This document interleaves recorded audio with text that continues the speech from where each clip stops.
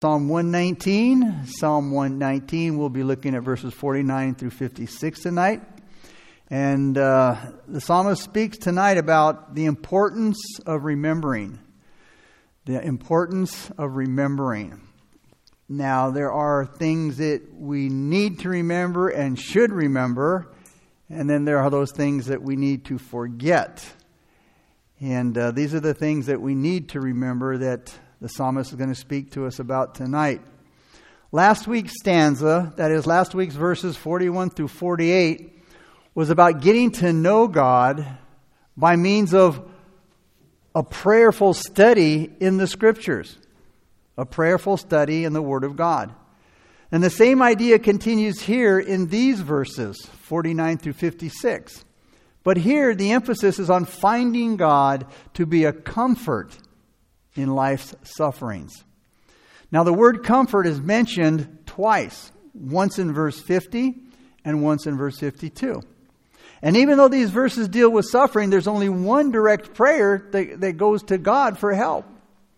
So let's begin now with verse 49. And the psalmist says, "Remember the word to your servant upon which you have caused me to hope."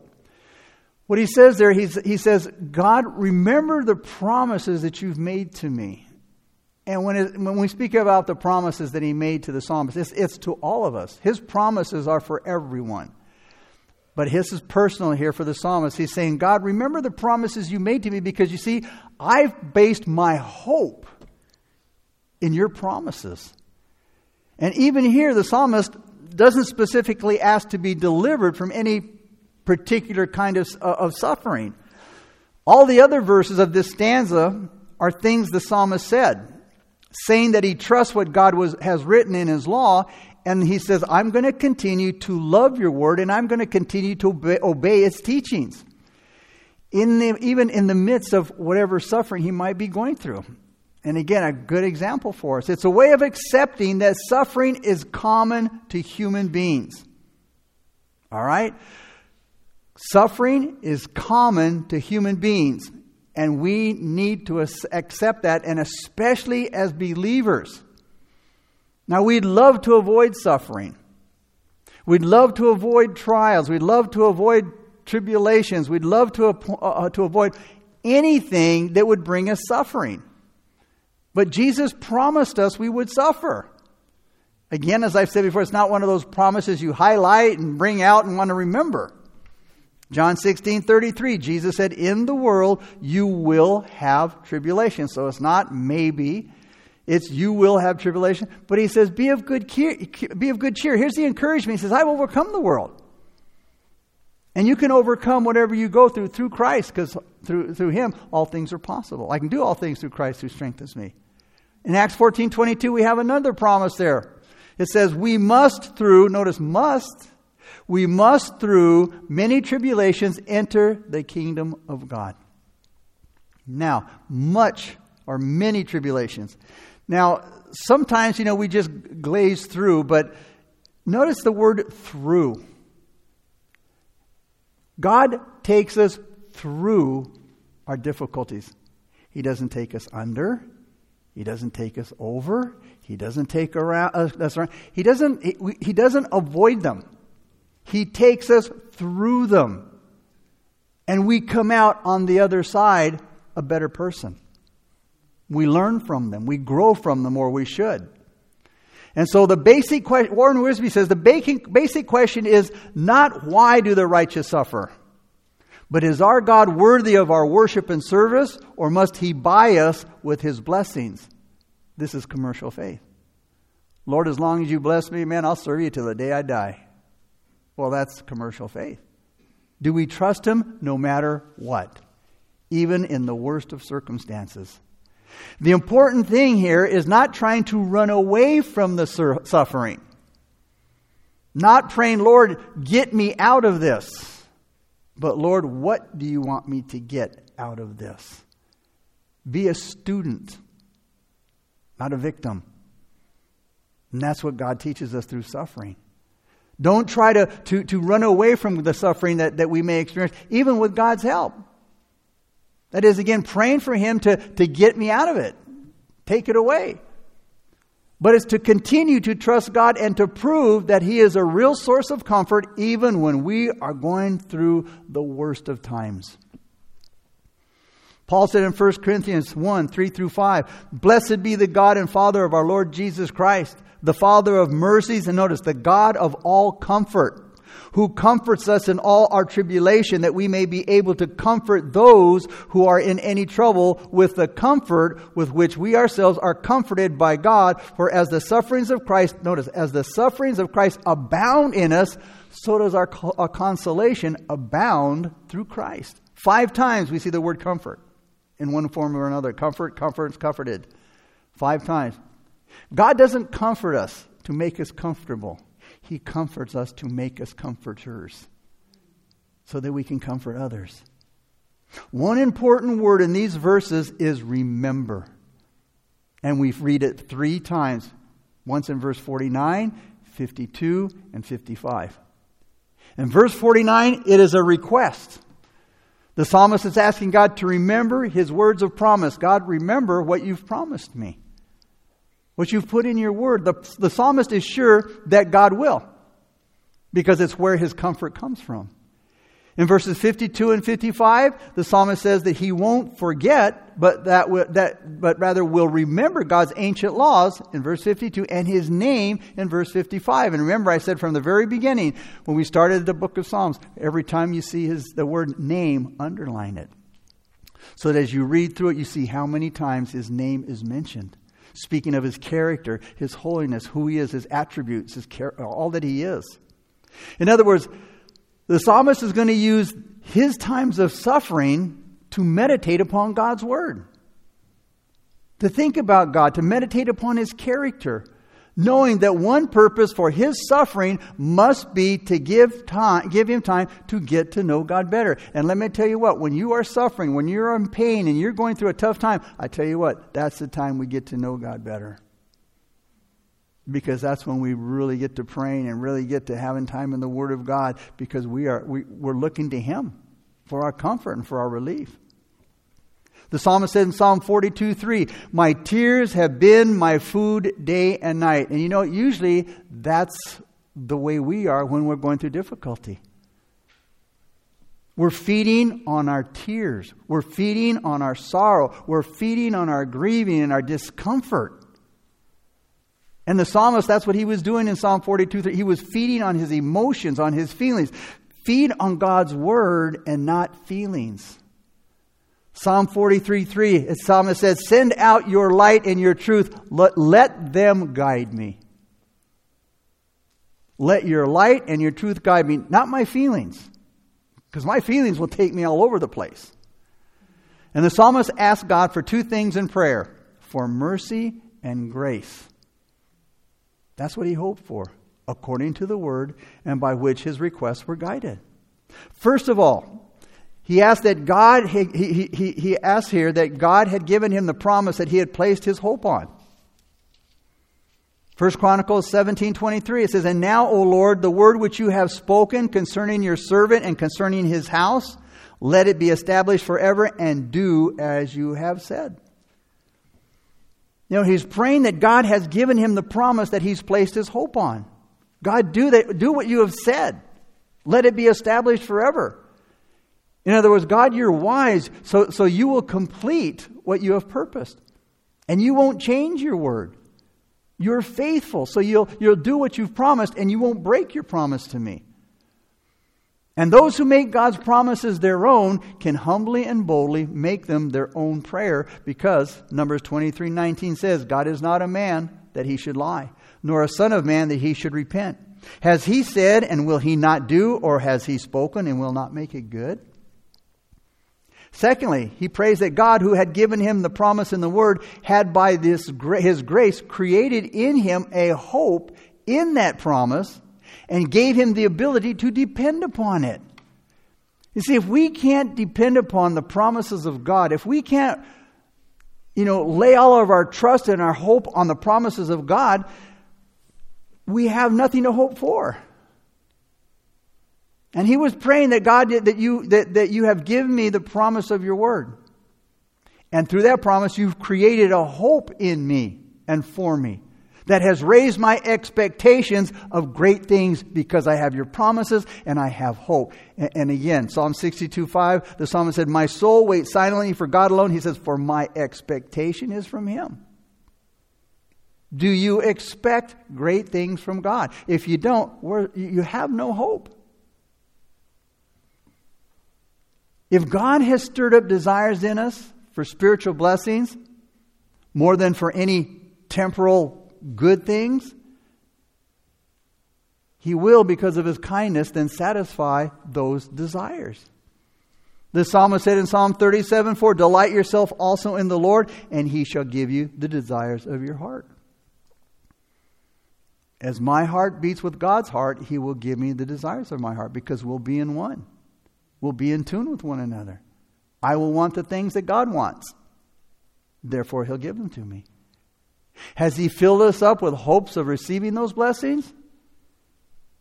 Then will He not accomplish them? Will He not give us those hopes? And because of the faith He's worked in us by His Spirit, He will, according to our faith, work for us, and He won't disappoint us. Look at verse 50 now. The psalmist says, this is my comfort in my affliction, for your word has given me life. This is a great verse here. He said, Lord, your promises revives me. Your promise revives me. It comforts me in all my troubles. It's because of your word, God. Your word keeps me going. Your word keeps me alive. Your word comforts me in everything that I go through. And this is the psalmist's experience of receiving help through the Word of God. And you know, one of the hardest things, at least I remember when I was going through my darkest time as a Christian, the hardest thing to do for me was read my Bible. You know, it's when Kathy and I were separated. But you see, I wanted something tangible. I wanted something I could touch, something I could feel, something that I could that I could turn this whole thing around. And the Spirit kept saying, read the Bible.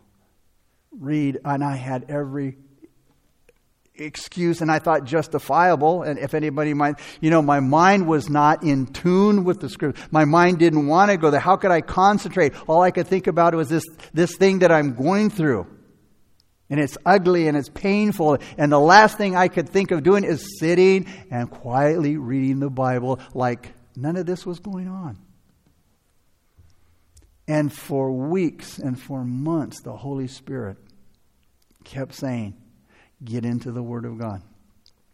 Get into the Word of God. Read the Word of God. And unbelievably, at the darkest time, 3 o'clock in the morning, I'm laying there wide awake. And the Spirit is saying, read, open the Scripture. Where am I going to start, God? Where am I going to go? And I just began to open the Bible and thumb through it.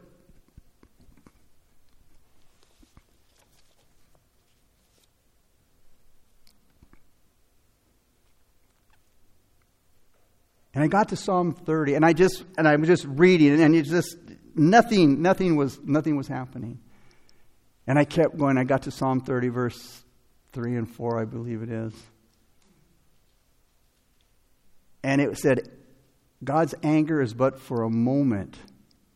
There's weeping through the night, but joy comes in the morning. Wow.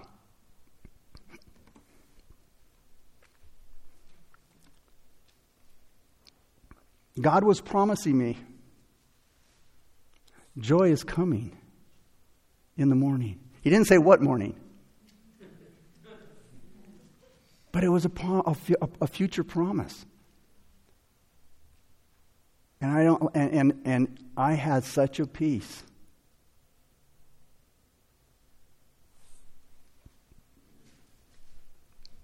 Because God spoke to me through the reading of His Word. Like nothing else had in all those days and months that we had been separated. His Word gave me life. It revived me, if you will. It comforted me. It spoke to me. It gave me peace in the midst of all that I was feeling and going through. And that's what the psalmist is saying here. He received the help of God by reading His Word. Secondly, in verse 50, he says, as a means of His sanctification, He says, your Word has given me life. Your Word has given me life. It made me alive, He said, when I was dead in sin. He said, many times it's made me come alive when I was dead in my responsibility, when I wasn't doing what I should be doing. It's made me come alive to that which is good, when I wasn't trusting in it, when I was reluctant to do that which was good. He made me alive to that which was good when I wasn't trusting in it. And it's made me, your Word, God, has made me come alive to those things that are good when I was cold and not interested. And that's what God's Word will do. It was also the psalmist's comfort when he was in affliction and he needed something to hold him up. Because your Word, Lord, has given me life at other times, and it's comforted me then just as well as today. Man, there is so much in the Word of God to comfort us when we're experiencing affliction. But one of the saddest things is a lot of people don't know where to go, like I didn't that night. It says, God led me. But many times people don't know where to go in the Scriptures to find that comfort. I was just flipping pages and it was just beside myself because I didn't know where to go. But I just kept going till God showed me something that spoke to my heart. But the Bible, man, it is so full of the Word that will help us, that will comfort us. So much of it in the Word of God when we're experiencing affliction. But the only ones who can apply those things to themselves are those who have experienced at some level the quickening power of His Word. If by God's grace it makes us holy, there's enough in it to comfort us in all circumstances and under all events. Verse 51, he goes on to say, the proud have me in great derision, yet I do not turn aside from your law. He says, the proud hold me in contempt. They hold me in total contempt, but I don't turn away from your law. Even though they ridicule me and they mock me and they hold me in contempt, it doesn't turn me away from your word. Here the psalmist tells us, and it's helpful for us to know this, that he had been laughed at for his religion. Even though he was a man of honor, and even though he was a wise man, and even though he had done some important things for his country, yet because he was a committed, hardworking man, the proud had really ridiculed him. They teased him. They did all they could to make him feel really bad about what he believed. They laughed at him for praying. They said, it's just lip service. They called his praying lip service. They made fun of his seriousness. They called it legalistic because of his strict obedience to the Word of God, and called his commitment, bro, you're a fanatic. You've gone overboard in your commitment. And the proud and the scorners took pride in themselves for doing it. Also, he prayed that he hadn't been laughed out of his religion yet. They've done everything they can to make me ashamed and to quit, but none of these things moves me. None of these things move me, as Paul said. He said, Lord, I have rejected your law. I haven't rejected your law after all of this mocking. Not only did he not forsake God's law, but he hadn't even backed up even a little bit from it. And you know what? We must never back up from the Word of God either. We must never back away from any duty, nor let any chance to do good slip away. Just because you're afraid of man, or you're afraid of their insults. Because if we can't endure the little trials that we experience in serving Christ, how are we going to face the big ones when they come? That was the question to Jeremiah from God in Jeremiah 12:5. Listen to what Jeremiah said. Then the Lord replied to me, if racing against mere men makes you tired, how will you race against horses? If you stumble and fall on open ground, what will you do in the thickets near the Jordan? In other words, life was very hard for Jeremiah. Even though he loved God and he obeyed God. You see, we can love and obey God and still go through rough times. That's not a promise that I won't experience trials just because I love and obey God. All you have to do is look at Matthew chapter 4, verse 1, and you'll see that. Because in Matthew 3, the last verse of chapter 3, Jesus was being baptized. The Holy Spirit landed upon him, and the Father spoke from heaven, this is my Son in whom I am well pleased. And then the very first verse of Matthew chapter 4, it says, and then he was led by the Spirit, notice, the Spirit of God, into the wilderness to be tempted of the devil. Notice who led him there? God. Wasn't the devil who led him there. Jesus had just experienced one of the most wonderful experiences in his life. But God Father was preparing him for his earthly ministry. And what happens? The first thing he does, he gets tempted by the devil in the wilderness. So you can be walking with God. You can be doing everything right with God and still experience trials and tribulations. And you will. So again, it was very hard for Jeremiah, despite even though he loved and obeyed God, when he called out to God for help, God's reply was basically, look, Jeremiah, if you think this is bad, just wait. If you think this is bad, Jeremiah, how are you going to cope with life when it really gets tough? And as we probably all know, and we've probably all experienced, not all of God's answers to prayer are easy to accept. And any Christian who has experienced war, grief, or a serious illness knows this. But we are to be committed to God even when the going gets tough and when His answers to our prayers don't bring the help right away that we want. Verse 52.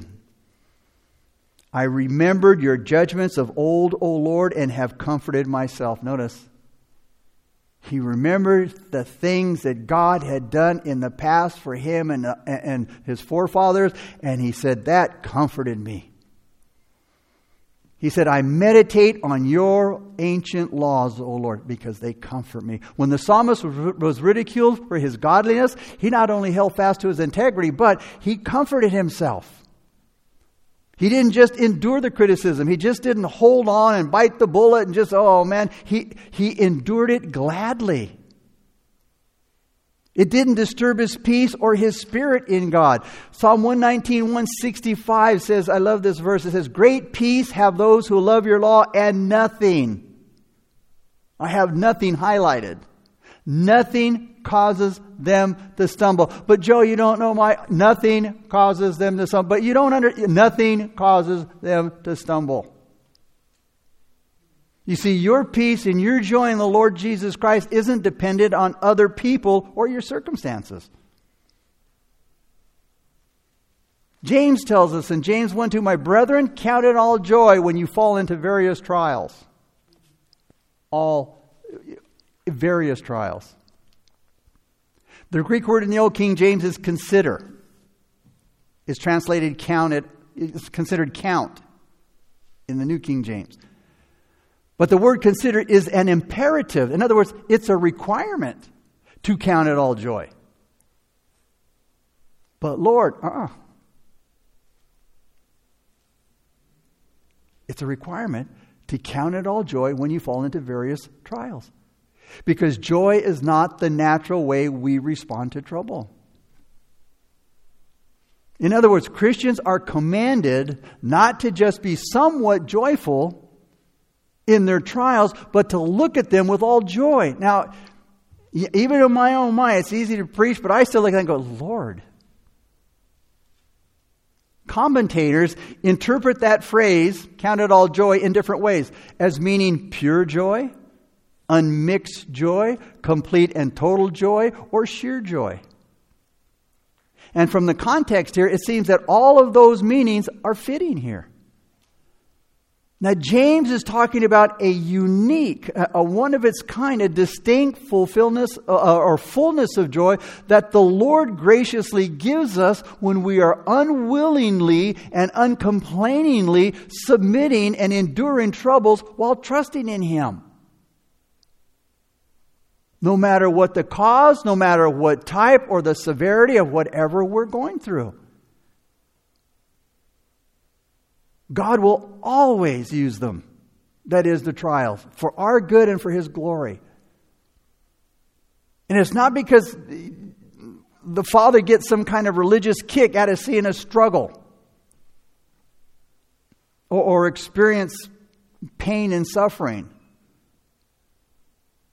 But rather for a sincere trust in the promise and the goodness of our Lord, that we can look on trials as a welcome friend, knowing with Joseph that what may have been meant for evil against us, God means for good. We're not just to put on an act of joyfulness. We're not just to put on a happy face. We're not just to hold on white-knuckled and bite the bullet and say, yeah, I'm rejoicing in my trial. We are to be truly joyful. And it's a matter of will and not of feelings, and it should be the deliberate, determined commitment of every faithful Christian. And because God commands it, that means we can do it. Because with His commands are His enablement. Under the power of the Holy Spirit, every true Christian is able to do it. When faith in Jesus Christ is for real, James assures us even the worst of troubles can and should be cause for thanksgiving and rejoicing. And when Paul says in 1 Thessalonians 5:18, in everything give thanks, I go, wow. In everything. Even in the worst of situations? In everything. I can't explain it. I can only trust in God and believe it. In everything, give thanks. Why? This is the will of God. In Christ Jesus for you. That's what Paul said in 1 Thessalonians 5:18. In everything give thanks, for this is the will of God in Christ Jesus for you. The more we rejoice in our trials, the more we realize that they're not problems, but privileges. And at the end of the day, they're helpful and not harmful. No matter how destructive and painful the experience you're going through might appear to be. They're helpful and not harmful. And when we face trials with the attitude that James is seriously encouraging us to, we will find out that the greatest part of the joy is drawing closer to the Lord. Because when we're going through stuff, we can get way out there. And they cause us to move away from the Lord. They can. But they're designed to draw us closer to Him. And that's, man, where we find our real joy, when we are drawing closer to Him. God doesn't bring trials in our life and difficult times to knock us flat on our back, but to bring us to our knees.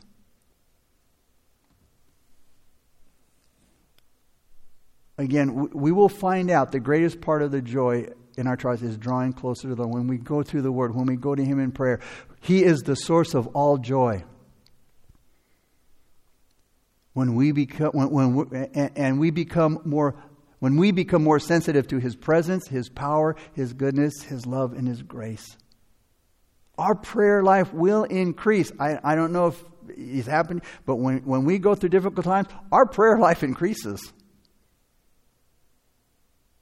And you know what? So will our interest in studying the Word of God and reading the Word of God. And in our prayer life, and in our studying of the Word, and in our reading of the Word, each one of those ways will increase our joy all the more. You see, it was comforting to the psalmist here to think that it was for God's sake that he endured the criticism. And that his worst enemies couldn't find anything against him other than in his relationship to his God. Those who are put down for obeying God's word can comfort themselves knowing this, that the criticism of Christ will prove in the end to be of greater value to them than all the treasures of the world. Paul said in 2 Corinthians 4:17 and 18, "For our light affliction, which is but for a moment, is working for us a far more exceeding and eternal weight of glory, while we do not look at the things which are seen, but at the things which are not seen. For the things which are seen are temporary, but the things which are not seen are eternal." He also learned the psalmist, when the psalmist was ridiculed for his godliness, he not only held fast to his integrity, but what he covered himself with was remembering God's judgments from the past. Now, those are some of the things that we are to look at when we go and we look into the past. The things that God has done for us, the things that God did in our parents' life, if you had Christian parents. The providences or the work of God, the hand of God concerning His people in the past. We're to look at that. Both in the mercy that He gave them and the justice against those who came against them. Looking at how God gave, us mercy in the past and how He dealt with those who came against us in the past. We are to remember God's judgments of old. In our earlier days, and again, in the days of our fathers, our parents, for our own comfort and encouragement in God's ways, because He's still the same yesterday, today, and forever. He hasn't changed. Verse 53. "Indignation has taken hold of me because of the wicked who forsake your law." He says, "Lord, I am furious with the wicked. Those who reject your law. I'm furious at them. I'm furious with them." And here we see the character of wicked people, meaning those that are openly and disgustingly wicked. The psalmist says, they forsake your law, Lord. Every sin is a transgression of the law, but a life that willfully commits and acknowledges sin is total forsaking of the law and casting it aside. Here we see the impression that the wickedness of the wicked made on the psalmist. They scared him. It surprised him that they could be so wicked. He trembled to think about the dishonor done to God by them. And how much pleasure it gave Satan and the harm that it did to his fellow men. The psalmist dreaded the consequences of the sinners themselves. And to the interest, the interest of God's kingdom among men. What it would do to men regarding the kingdom of God. Which he was afraid those men would be ruined by the behavior of these wicked people. He doesn't say, I'm horrified because of their cruel intentions against me. But because of the disrespect they put on God and His Word. Sin is an ugly, horrible thing in the eyes of those who are sold out to God. Remember, it was said of Job in chapter 1, verse 8, that he was blameless and an upright man who fears God and shuns evil. That means he had nothing to do with it. Jeremiah 2:12 says, Be astonished, O heavens, at this, and be horribly afraid. They have forsaken me. Jeremiah 5:30, An astonishing and horrible thing has been committed in the land. Speaking of false prophets. Jeremiah 23:14, Also I have seen a horrible thing in the prophets of Jerusalem, adultery and lies. Hosea 6:10, I have seen a horrible thing in the house of Israel, speaking of harlotry. So notice, each of those verses said, I have seen a horrible thing. Sin is a horrible thing. Verse 54. He says, Your statutes have been my songs in the house of my pilgrimage. Lord, your principles have been the music of my life all through the years of my time here, of my earthly pilgrimage. Now this verse speaks about singing in the midst of suffering. God's comfort is so wonderful in times of suffering. Now, is that really possible to do? To sing in the midst of suffering? Paul and Silas did it. They sang in prison in Philippi after they had been severely beaten. They were singing in the middle of the night, which is another thing that the psalmist mentions. Now here's the psalmist's state and condition. He was in the house of his pilgrimage. Now, when he says he was in the house of his pilgrimage, this can be understood to mean either his unusual trouble, that he was often tossed and hurried and forced to run away, or it was his normal lot in life. So his house of pilgrimage could have meant that he was experiencing an unusual trouble, or that it was his normal lot in life. The world is the house of our pilgrimage. We are just passing through. This is not our home. He was in his pilgrimage. The house that we are pilgrims here. This place is our tent. It's our inn, if you will. We have to recognize that we are strangers and pilgrims here on this earth. We're not at home here. Nor are we to make our home here, or we mustn't be here long. Also, it speaks of his comfort in this state. He said, notice, your statutes have been my songs.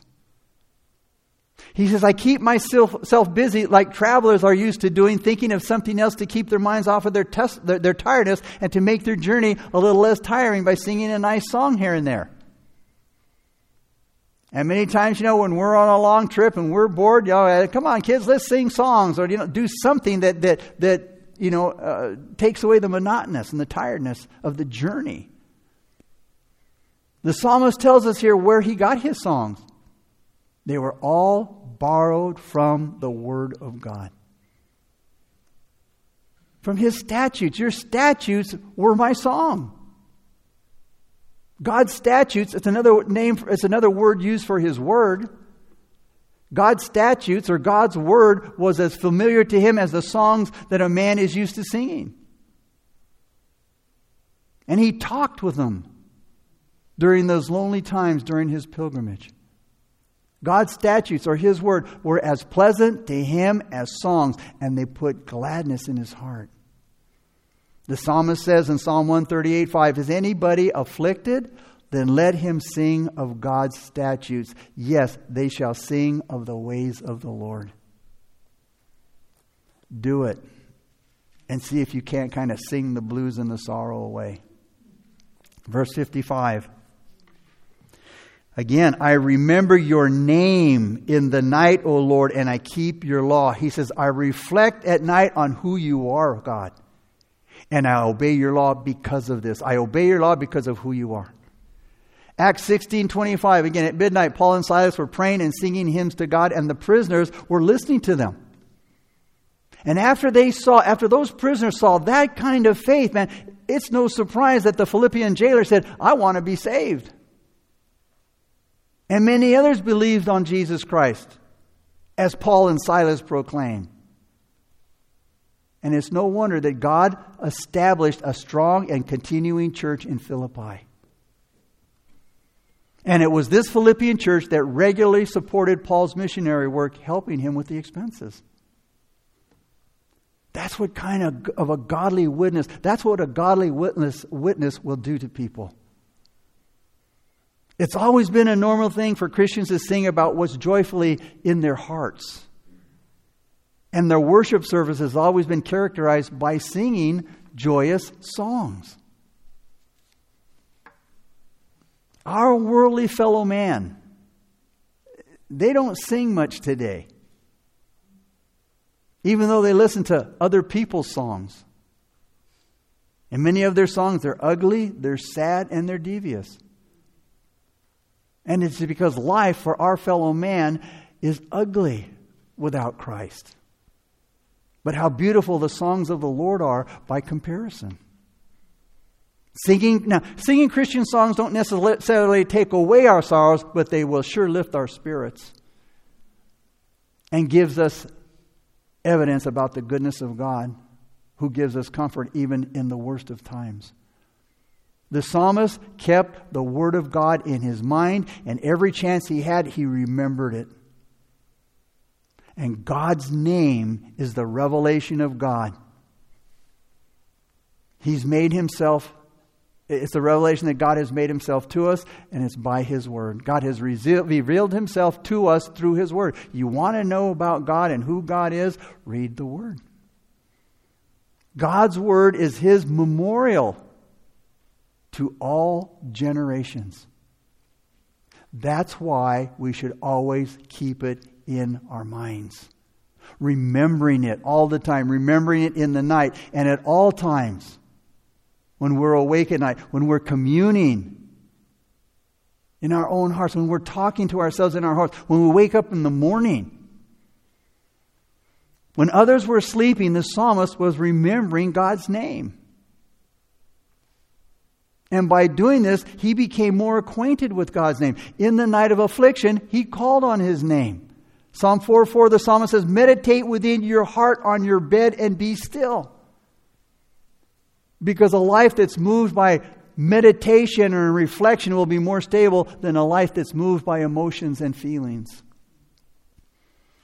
Psalm 30, verse 4 and 5, and this is the scripture I was telling you about that God spoke to me. Sing praise to the Lord, you saints of His, and give thanks at the remembrance of His holy name. For His anger is but for a moment, His favor is for life. Weeping may endure for a night, but joy comes in the morning. And then we see the conscious effort that the psalmist made of conforming to God's Word. God's name is to be remembered. Why? Because it's attached to His Word. And this will have a great influence on us when it comes to observing the law. The psalmist said here, I remembered your name in the night, so I was careful to keep your law all day long. How comforting that will be if we can say in our hearts, we have remembered God's name and kept His law. Let's close with verse 56. Notice he says, this has become mine. I like that. This has become mine because I kept your precepts. He says, this is my happy way of how I spend my life. I've made it my life, Lord, to obey your commandments. Notice the advantage that he got by remembering His name. This is my happy way of how I spend my life obeying your commandments. Some understand this to be indefinitely. In other words, this I had because I kept your precepts, in other words. I had that which satisfied me. I had everything that's comfortable. And notice that everyone who has made God the main thing in their life will confess that it has turned out for the better. And that they have experienced, they have gained riches beyond measure and riches that can't be explained, can't be described. Others refer this to what goes immediately before verse 55. I remember your name in the Lord, O night, and I keep your law. He said, I had the comfort of keeping your law because I kept it. I had the comfort of keeping your law because I kept it. Notice, God's work is its own reward. Psalm 19:11, it says, God's word is a great reward for those who keep them. The word them speaks of the words of God. And God's word is a great reward for those who obey His word. A heart to obey the will of God is the most valuable reward of obedience. And the more we obey, the more we can do, and the more we will do when it comes to serving God. And we will be that branch that bears fruit. It will be even more fruitful. Father, once again, we thank you for the Psalms, Lord. We thank you for this particular stanza, Lord, on remembering, the importance of remembering God. Remembering your word, remembering your past judgments and your providences, and remembering your name. Father, we have so much to remember, God. What you've done for us in the past, what you've done in our parents' past, and as we watch them grow, if you had Christian parents, and how God gave them mercy and judgment to those who came against them, or mercy to you and judgment against those who came against you. You saw the hand of God in your life, in their life. And because of that, we can lean upon our God for today and for tomorrow, because He's the same yesterday, today, and forever. So, Lord, we thank you that, God, you've given us your word. And everything that we need, all the answers to life and to questions, are found in your word. God, help us to be more desirous of your word, God. Lord, help that desire to increase. Even if we have a great desire, Lord, help it to increase ever more. And to continue to increase, God. And so, Father, we thank you for your word. And Father, we just ask now that you would go before us, and we thank you for your love and your grace. And God, we pray in Jesus' name. Amen. Like I said, everybody looked familiar here, so I didn't have an altar call. But if you want to be saved, come on and see me. And or if you need prayer, there'll be those up here afterwards. So again, you guys be blessed. Next Wednesday, we'll be looking into Nehemiah again. And we'll be seeing how Nehemiah just finished the walls in the last chapter 6.